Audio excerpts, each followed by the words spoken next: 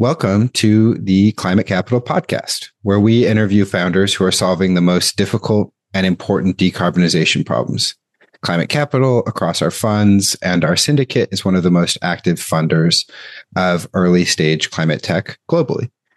This interview is led by me, Michael, the GP of Climate Capital's Bio Fund. And today we are interviewing Moji, the co-founder of Cemvita. So Moji, do you mind taking a minute or two and telling us a little bit about yourself? Absolutely. And thanks, Michael, for having me on this podcast. I've been really looking forward to this.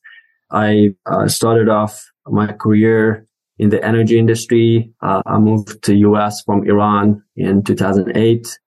And I worked in the industry for a number of years. And I got more interested in interdisciplinary sciences and startups. And that led me down this path. Last company, we did DNA sequencing in oil and gas, and that led to learning more about biotech and what I do now. So just for folks that may never have heard those words together, what is DNA sequencing in oil and gas? And what were you working on then before Cemvita? Yeah, so that was quite fascinating. Basically, we're looking at microbes that are in the subsurface, in the water, in the rock, in the oil. And we're looking at their DNA, basically, and using that as a new data source to build kind of 23andMe type maps for the subsurface. So that you could, give us a water sample, for example, with no metadata. And we could tell you this is from this region in Texas at this depth, just comparing to the reference that we've built. The company was, one of our main investors was Illumina, which is, for those who know, Illumina is the reason that DNA sequencing is, affordable. Yeah. And through that, I learned about biotech as someone initially with engineering background. And I realized, DNA sequencing is a tool, but the tool set is bioengineering. And it's starting to really become available in ways that we haven't imagined before. And an outcome of that could be use cases in new industries that people haven't imagined before. So eventually we, along with my co-founder who comes from that biotech background, we decided to take, that tool set and apply it to climate tech and energy transition at Cemvita.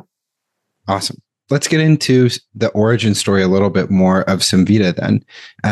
How'd you meet your co-founder, and what was the impetus for leaving that prior work and starting something new? Well, I met my co-founder a long time ago, about 37 years ago, when I was born, because my co-founder is my sister. So it's really fun to be able to work with family and knowing, good intentions and seeing each other every day. But, growing up, I always pursued mathematics and physics and engineering, whereas Tara, my co-founder, has always been in biological sciences and biochemistry. We took different paths, for career, for college.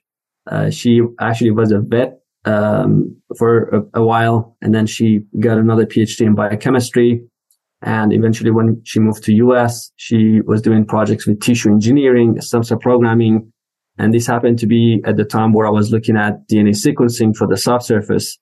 So even though we've never imagined that what we do has any kind of overlap at all, but through some of those organic conversations, we decided, let's do this together. If this idea of bringing industrial biotech on the table for new use cases in energy transition, with the knowledge that I had of the industry and the background that she had in the science and technology. So that really became the origin of Cemvita. What kind of prompted you to stop the kind of prior work you were doing? You said Illumina was an investor in that startup, and kind of have Cemvita be a separate and new entity. Yeah. So, prior to that, company Biota was the previous startup. The reason I joined that company was because when I was working at a big company before that, I realized that the big company thing is not quite for me. It's just the climbing the corporate ladder, which I did, and I was doing a pretty good job at it. But just the timing of it and how fast you could move and flexibility to do things that are a little bit crazy was a bit limited. So I did decide, okay, startups could be a better fit for me. And when I joined Biota, it was really for me to learn from inside how it works, and kind of get that knowledge firsthand. For them, it was also especially interesting to me because of what they were doing, So the whole time for me, it was pretty much like going to university, just taking notes on, how startups work, basically fundraising, board meetings, all the details. And so once I, was there for about 2.5 years, I was like, okay, I think I'm ready now to take the next step, which is having my own startup. And it just so aligned with Tara's background in this direction, which I'm so happy that it did. But it was a bit of a transition. You have some entrepreneurs who are like, they tell you, since they were 5 years old, they were like selling trash bags door to door and just, all these other ventures. I'm not one of those. I thought I would be at a big company and just becoming a VP or C-level at a big company. When I came to the US, I did that on that track and realized, this wasn't what I thought. So I kind of landed on the, entrepreneurship track from there. Makes sense. And was Tara hard to convince to kind of take the risk of being an entrepreneur with you? Or was that something that, she was excited about? Did the idea come from you, it sounds like, and then you kind of brought her on board? How did that happen? Yeah. So, Tara took a lot of risk too, because, she was on this great track at Tulane University doing a postdoc. And here I am asking her to leave that and move into our guest house so that we could bootstrap this thing for, another 2 years. And a lot of that was new to her. But I would say also she also had her fair share of a bit of frustration with the academic environment and being able to bring ideas to life and have a skin in the game, in the ownership of the ideas, right? So even though we had different reasons, but having our own company was the vehicle, allowing basically for her ideas to be protected, to be hers, and for her to have a chance at being there to reap the rewards and directly responsible for bringing it to life. And my job was to see, okay, out of all these ideas, which one do we go with? And what's the business model? How do we explain it to a non-technical audience? Which is, it's a common issue with all deep tech and companies that have a lot of people from academia. Absolutely. So that became the basis of something that actually then we scaled. Like even in our company today, there's a lot of PhDs and postdocs who come from academic type setup, and then the rest who come from the industry. So that challenge that Tara and I had at the beginning that we figured out, then we had to figure out and scale it, as the company grows. So just for our audience, let's set the table here. Can you give the overview of the problem you're solving and how you solve it? Yeah. So, the problem at a high level is climate change, right? But the way we're solving it is by really bringing industrial biotech as a tool, right? And across the past 7 years, we have identified specific applications of industrial biotech. Right now, there's 3 main ones. First one is in microbes eat CO2, so like CO2 utilization, turning that into things like renewable feedstocks that could be used to make things like sustainable aviation fuel, biodiesel and biofuels, other biochemicals. The second category is we have a new way of producing hydrogen, what we call gold hydrogen. It's basically going to depleted oil and gas reservoirs, introducing a package of microbes and nutrients that use the subsurface hydrocarbon as their feedstock and turn that into hydrogen, which we produce on surface. And then we have the third division, which is around applying biotech to mining and metal extraction. And so there we have microbes that could leach or bioleach copper from low-grade ore as well as microbes that could extract lithium from lithium clay, which we have this big deposit for in the US. So it's not brine, it's clay in the US. So yeah, those three have become kind of the basis for this platform that we have for industrial biotech.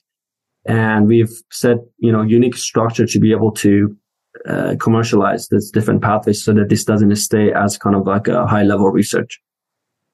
Got it. And just for audience members who might be less familiar with the climate tech industry, hydrogen is one of the main alternative fuel sources that is coming online, is a replacement to oil and gas. And copper is one of the key components that's needed for all batteries, everything from your iPhone to an electric vehicle. And certainly I think aviation fuel is something that everyone is familiar with. So if you can make that by consuming CO2 rather than burning it, then that's a huge improvement from a sustainability perspective. Is there anything that you found that about kind of the status quo, Moji, in these industries that people would find surprising or most people don't know? Yeah, I mean, we work with heavy industries, right? Like legacy oil and gas, mining, and, a lot of our team members have worked in those industries.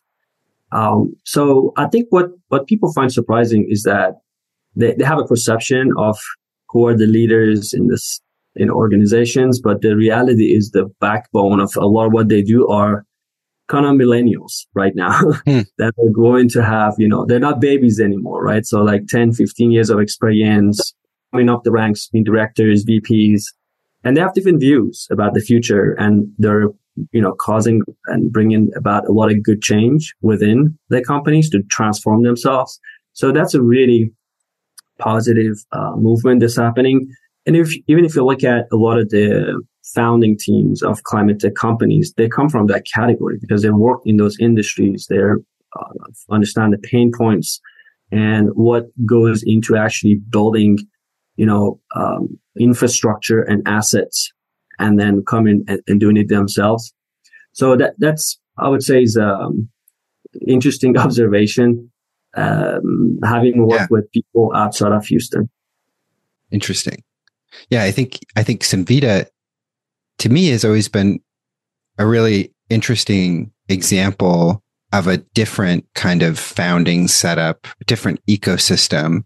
I think most of the time when we think of startups and even climate tech startups, you're thinking people leaving big research universities and like commercializing something they've developed in a lab, or people in Silicon Valley and in tech who are trying to apply technology.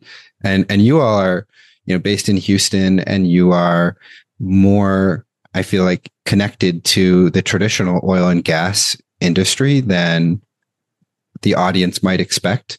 So I'm curious, if that has been a positive, a negative, neutral, and, if there are misconceptions about the role that oil and gas is playing that you can help teach our audience about. Yeah, I mean, that's a good question. I remember when we were pitching for our Series A, like in 2020, great timing, right? Yeah. When I was pitching to investors out of New York or out of California, once we get into the conversation about, we're based in Houston, I could feel a little bit of an unease, or like, what's a bummer. Like, this would have been so much better if it was not there. It was like in California. But when I talk to them now for our Series B, it completely has changed, because investors have realized for things that are deep tech and infrastructure, we need those who have had more close exposure to how these projects are funded, capital projects. It's a big deal, like, to be able to pull this off from that TRL kind of 3 to 4 to 7 and 8, building that first of a kind. And this is some of these industries, I mean, that's what they have been doing, right? So why not retool that expertise, leverage that expertise, and allow a lot of the experts within those industries, on one hand, to help companies like us, right, And then on the other hand, to participate, because if you want to actually bring this change, that fundamentally they have to also change. So it should not be just something that they would decide on their own that they want to go in that direction. I think as the ecosystem builds up, that helps, right? So think about, Oxy has been one of our biggest investors and supporters, right? And when we started the ethylene project, Oxy assigned their chief process engineer to the project. And initially, he didn't know much about biotech, right? But if you go to one of the meetings now, he's asking like, well, what plasmids are we going to use here? And he's learning all these things, and it's really fascinating, like that cross-fertilization of ideas. Because at the end of the day, I mean, even if biotech, you can boil it down to chemistry, right? And they understand that, but they also understand, okay, once you have the proof points in the lab and you scale things up so that you have that initial block flow diagram and the Aspen model, then they know how to go and build it. And what is the right EPC company? How are they going to fund it? All those things. So we picked that collaborative model for that reason. And I think more and more other investors in climate tech are, supporting the idea that let's work together, because the problem is really big when we got to work together. If you want to be successful, if you want to be successful in the time frame that, is needed. Yeah, absolutely. I mean, I think many people think about, oil and gas as the villains of the climate tech and climate change story. And certainly from the fund side, there have been many conversations at the fund manager level of, should we or should other funds take money from oil and gas? And I think that you guys represent a very realistic viewpoint, which is, hey, these folks have the engineering expertise to accelerate solutions. So, and increasingly the willingness to do that. And they've certainly, it seems like, been great partners with Cemvita. And that seems like a very pragmatic partnership that allows you guys to scale and succeed faster than you would otherwise, which is, in my view, a good thing. Just to kind of give some context for a couple of things you said, you mentioned TRL going from like a 3 to a 7. For people that haven't heard that term before, TRL represents technology readiness level. And it's just a way of talking about a standard scale of how commercializable and scalable a new technology or a new, piece of hardware is. So going from a 3 to a 7 goes from kind of early stage, not necessarily proven out at scale, to, demonstration plant or pilot plant or multiple plants, bigger scale. And you had said you were working with someone from Oxy on your ethylene project. For people who don't know what ethylene is, which project is that? So ethylene is the biggest organic molecule in the world. We don't have like ethylene, in our fridges, but it's in everything pretty much that we own, because it sits at the very top of pretty much all polymers and plastics. And we have this project that we've been working with Oxy. It's still ongoing, where basically our team, took a gene for ethylene production from a banana and engineered it into a microbe that could now eat CO2 and produce ethylene. So we've gone through cycles in identifying the best pathway, both for the work that needs to be done inside the microbe as well as the scale up. And so it's been an ongoing project and very, supported, but also the Oxy team is really interested. For them, it's also because they produce ethylene, but they also buy a lot of ethylene, and all of that goes into the production of basically an intermediate that then becomes PVC. So if you want to, decarbonize PVC, it starts with ethylene. That's why Oxy wanted us to focus on the ethylene part. Got it. And certainly just on this topic of partnerships with, kind of existing corporations, I think one problem that is common from companies that are earlier stage than where you all are is They say, hey, we've got this really interesting piece of technology, this interesting way of doing bioengineering or whatever it might be, but they haven't yet figured out the way in which to turn that into a business. And making something into a business is what allows it to scale and become sustainable. So it seems to me like working with Oxy and others has helped you all to really understand, of the many things you could do with bioengineering, which ones there's a market for, which, also represents existing chunks of market share that are producing greenhouse gases that could be decarbonized.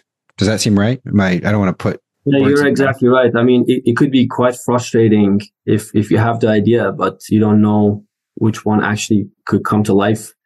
And it's also, I mean, we're lucky in that right now we're able to have a bit of a range of projects, from low hanging fruit to like a moonshot type projects. Early on, you just have 1 or 2 shots on goal and before you die, right? So you have to get it right, which is why it's really important to have that customer feedback. Like when we went to Oxy, our first meeting was, hey, here's our 30 molecules we found based on the literature that could potentially be made from CO2. Now, is there something that you're making a lot of or you're buying a lot of that resonates, that maybe you've seen this list? And that's when they picked ethylene. It's like, yeah, this one. And so right this there, is the one we need. Yeah. Yeah, it was a lot of de-risking that happened there. And then they were also willing to fund that initial project. Now, of course, there is complexities that could come from that in terms of ownership, IP, exclusivity, things like that. But that's like the second layer. I think as a startup, you first want to make sure you don't die, know, and then you kind of, you negotiate to the degree that you can. So how did you, for other people who are earlier stage in their startups, how did you, connect with Oxy and convince them, to think about partnering with you, and build that trust where they thought, even though they're a startup, reasonable people that we want to work with? Okay. So I have a funny story about this one. And it involves both Tara and me. The meeting where we first made that connection with Oxy was I got invited to a investment banking conference where I had a presentation about CO2 utilization. And my pitch was, why isn't oil and gas taking an active role in CO2 capture and utilization? This is kind of 2018 where we had carbon engineering other companies, but oil and gas wasn't leaning in yet, right? And Vicky Hollab, CEO of Oxy, also had a presentation. And this is before they officially launched the Oxy low carbon business, right? But she was dropping hints about, hey, we have these big plans. We're going to focus on CO2, decarbonization, carbon management is our future. And I told Tara, that's Vicky Hollab, CEO of Oxy. You need to tell her about what you're working on, what we're working on.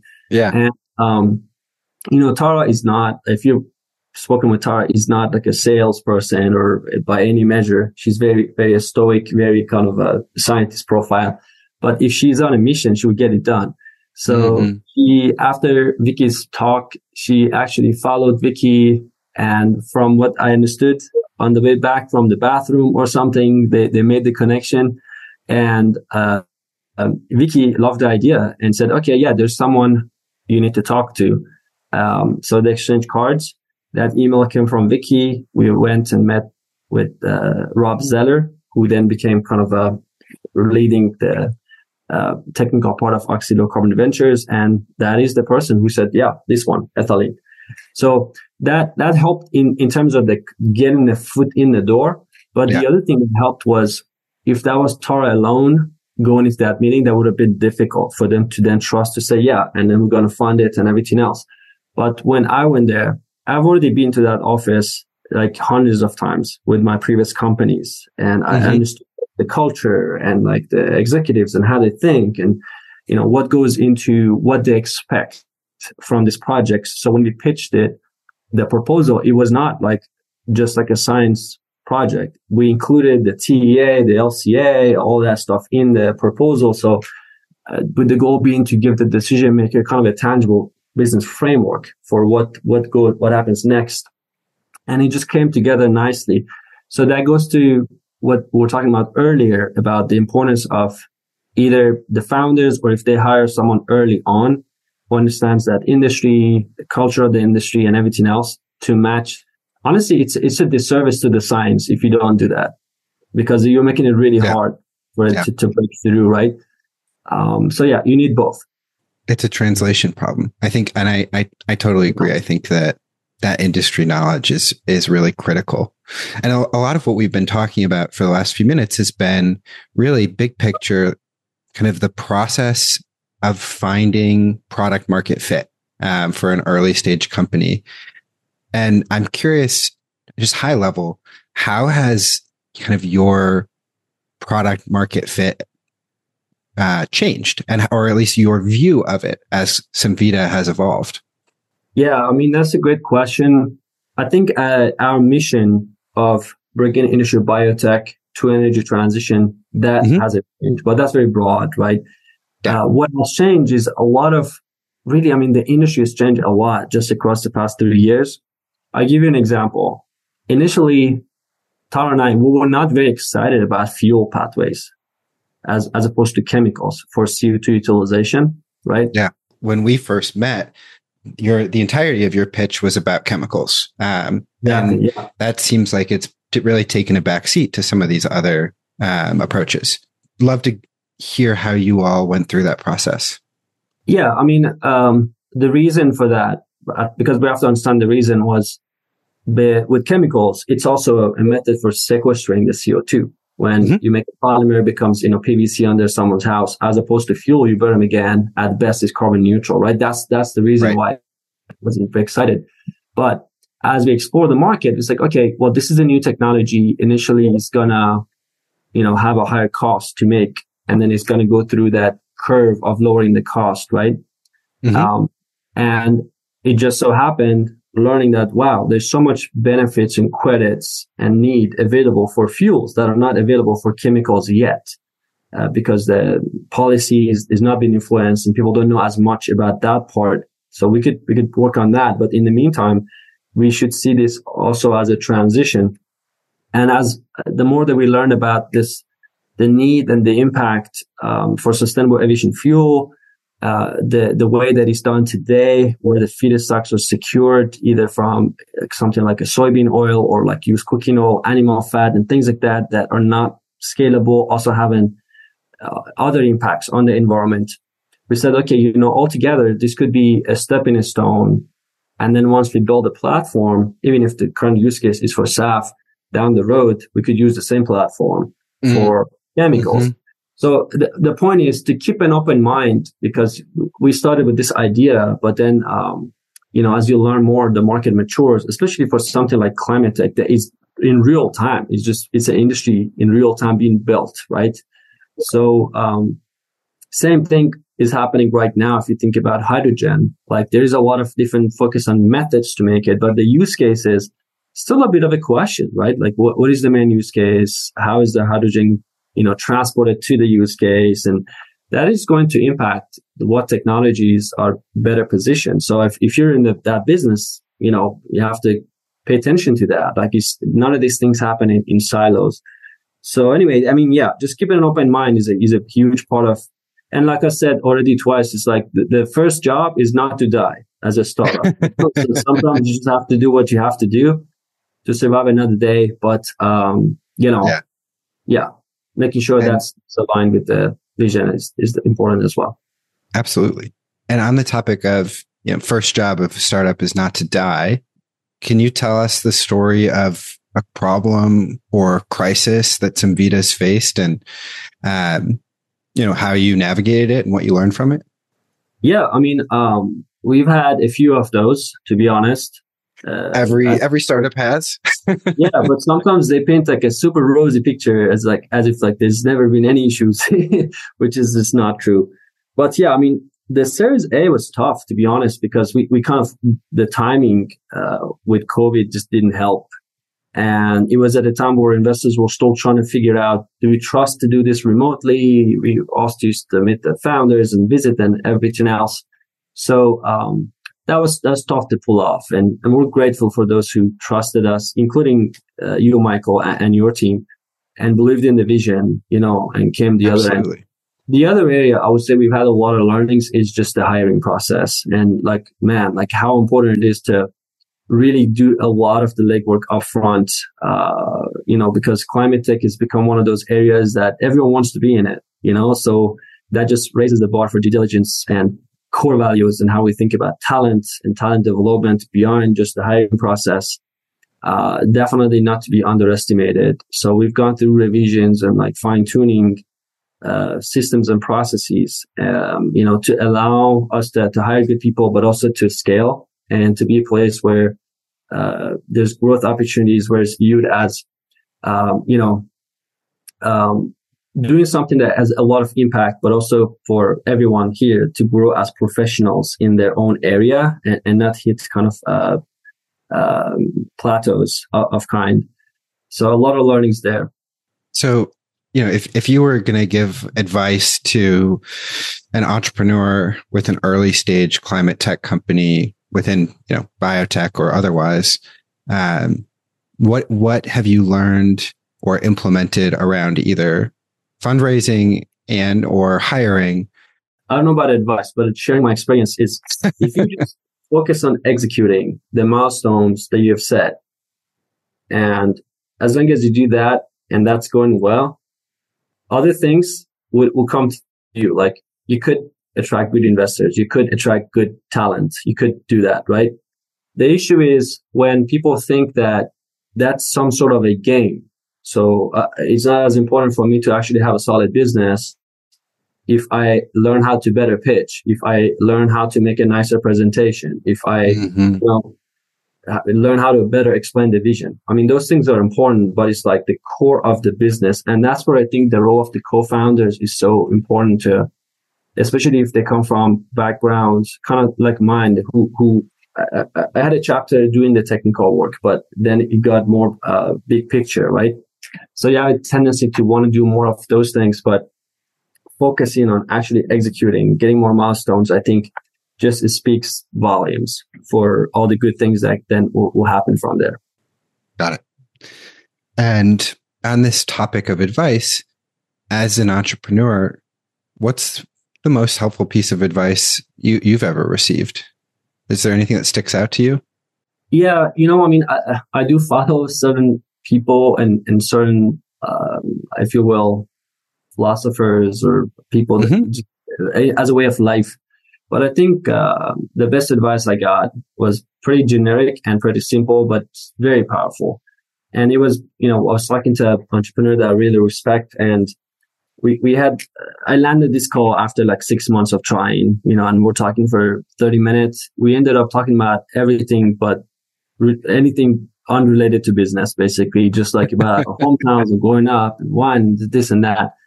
And I was waiting for him to spill the beans a little bit, like, just share some of the secrets to his success, but nothing really happened. And then right before the call, before he hung up, he just said, believe in yourself and follow your passion. And I was like, well, that's it. I mean, it's, there's a lot of layers to that, of course, but as long as that you have that belief that whatever the thing is you're trying to do, that you could actually do it. Like if you actually believe in it, you could actually do it. And especially if you're a founder, that then resonates throughout the company, right? And then the other thing is like to make sure that that is something that's in tune with your inherent passion and capabilities. Because if you're passionate about something, you do more of it, you put your heart into it. Then because of that, you're going to do a better job. Because of that, you're going to get better at it. And then that feeds your passion. So it's just the same thing with athletes, same thing with artists. That's why they have that really attention to the specific details that others miss. And that's what makes them so great, is because they're passionate about it and they just become better at it. So that was my takeaway from that, short, believe in yourself and just follow your passion. Love it. And couldn't agree more. I think the ability to work on something that just makes you happy to be doing the work will always end up with you doing more and learning more and pursuing further than someone that doesn't intrinsically enjoy it, right? And that's an advantage in itself. So just to kind of wrap things up, is there anything that you want to share with our audience, or anything that our audience can do to help you? Well, I'm glad you asked, because I was going to just mention, like, honestly, just a takeaway. If people were to start to see, let's say, an oil and gas company or mining company, not as that, but as a natural resource company, and same thing for people who are working in those companies and their CEOs, if they see their company as a natural resource company, because at the end of the day, that's where they're getting the feedstock for everything that they do, right? And be on this mission to reduce the overall carbon and environmental footprint of what they do, and compete to be able to still, have the same price for the product. I think that's really the winning factor. And then within that main message, the two things that we're really focused on and is becoming the pillars for why these solutions could scale. Number one is really looking for opportunities to leverage the existing infrastructure, because a lot of times people are really excited about all these announcements that all these new things are going to build, but there's a lot of existing infrastructure that could be retooled, and that's also a way to bring the capex down for new solutions. So think about all the retrofitting that could be done to refineries, and then even in the case of gold hydrogen, we're basically using the subsurface as a bioreactor, and for subsurface biomanufacturing. So that's a beautiful reuse of that infrastructure. And then the second thing is, I feel, and my worry is that there's a lot of focus on reducing the carbon footprint. And to some degree, sometimes that is starting to put the environmental footprint in the backseat. And in some cases, they actually also go against each other. For example, if, you're using questionable biomass, for example, to then supply to bioenergy because you don't want to use natural gas, okay, that's fine. But you also could be contributing to deforestation. Yep. So how do you then quantify the value of, deforestation compared to saving this much on CO2? Other examples of the use of feedstocks that come from agriculture. Yep. Like if you're using soybean oil to make SAF, SAF being sustainable aviation fuel, right? Yep. With the soybean, it's food versus feedstock, it's land use, water use, fertilizer use, all of those things, which right now there's a bit of, okay, because it's not oil and gas, it must be better to do that. But now we're saying, well, wait a minute, let's take a step back. Let's look at holistically carbon as well as environmental footprint. Like in mining and metals, that's another huge topic, right? Like you look at the footprint of mining operations, a lot of it is environmental. It's not the carbon footprint. I mean, mining does have a good amount of carbon footprint, but that's mostly energy used in crushing rock and moving rock and big trucks, fuels and things like that, right? It's not the mining process itself, but it's the environmental footprint. So, and our hope, in our company is to find that balance on the carbon side by using CO2 as a feedstock, on the environmental side by introducing alternative feedstocks for things that were coming traditionally from kind of agriculture, and then integrating biotech in processes like mining, for example. So it's a big topic. I think it's really going to become a hot topic about 5 to 10 years from now. But it's just something that I think about that, and I would love to hear ideas if your audience also thought about different angles of this, and if there's opportunities for collaboration. As far as contact, my LinkedIn is probably the best way to do it. Just Moji Karimi on LinkedIn. Got it. Yeah, I think the story of climate change and sustainability is evolving, where you really have to figure out how you want to balance kind of conservation versus growth in terms of solutions, right? There are certainly places where you can say, great, maybe we don't need to, use as many resources because we can just, consume less. And there are other places where we can say, hey, we can or need to consume the same amount, but we have ways in which we can create what we're consuming that are more sustainable, but those still require mining and energy and even if these industries become smaller, they're never going to go away, right? That's a critical part of how we run our world. And so we got to figure out how to make those balancing kind of points work. And I agree with you. I think like when we think about battery transitions and electric vehicles, mining lithium comes up frequently, right? And there are lithium deposits in the United States that we perhaps could mine. But we would have to then create a mine where right now, maybe you have endangered species or, otherwise wilderness that you would prefer not to destroy. And like changing from combustion engines to electric vehicles is good. Conservation is good. Yet you still have to make a choice between those two. And it's a complex thing for sure. Definitely complex. I'm going to COP28, so I'm really, really looking forward to see what the conversations are going to be, because people look at that as where humanity is supposed to come together to give some guidelines. So like, what are we doing? Where are we going? How are we going to go about this? Because it's really complex. So hopefully, some good positive outcome will come from that. Absolutely. Absolutely. Well, I really appreciate you taking the time to talk with me about the work that you're doing. And I want to give you a chance to brag if you want. I know that Cemvita has had some kind of exciting updates recently. So are those things that you can share with the audience before we wrap up for the day? Happy to. I mean, as a CEO, you always take the opportunity, right? But all the bragging, I think credit goes to our team who are making these things happen. We just had a press release yesterday about a DOE grant we received for the lithium program, actually, along with our partners, Lithium Americas, Arizona Lithium, Ioneer. Really looking forward to working with them to making that a commercial solution for local extraction of lithium in the U.S. From clay. So that's a really exciting work on the way, as well as, the United announcement that was just a few weeks ago. And right now, everyone inside the company is just so busy working through, the building out the demonstration plant and the scale up that needs to happen between now and 29, where we would deliver that first batch to them. What is the United announcement, though, for folks that haven't seen this? Yeah, so it's basically an offtake agreement for 1 billion gallons of sustainable aviation fuel across 20 years.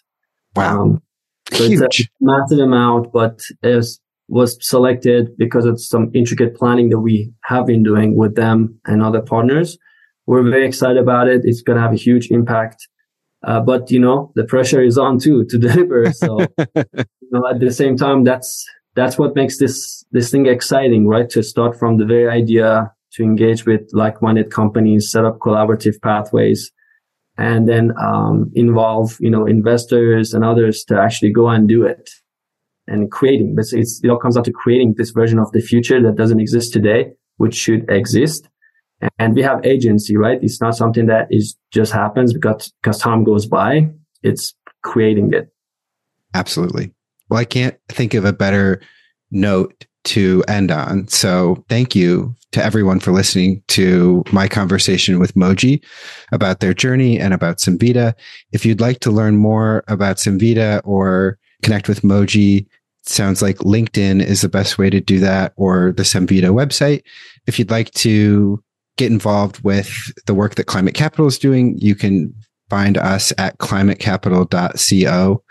Moji, what's the website for Cemvita? Do you want to share the link there? Yeah, it's just cemvita.com, CEMVITA.com. Easy. Thank you to everybody for listening today. If you'd like to learn more about our conversation or to get involved with the work that Climate Capital is doing, you can check out our website, climatecapital.co. Thanks again for listening. We'll catch you next time.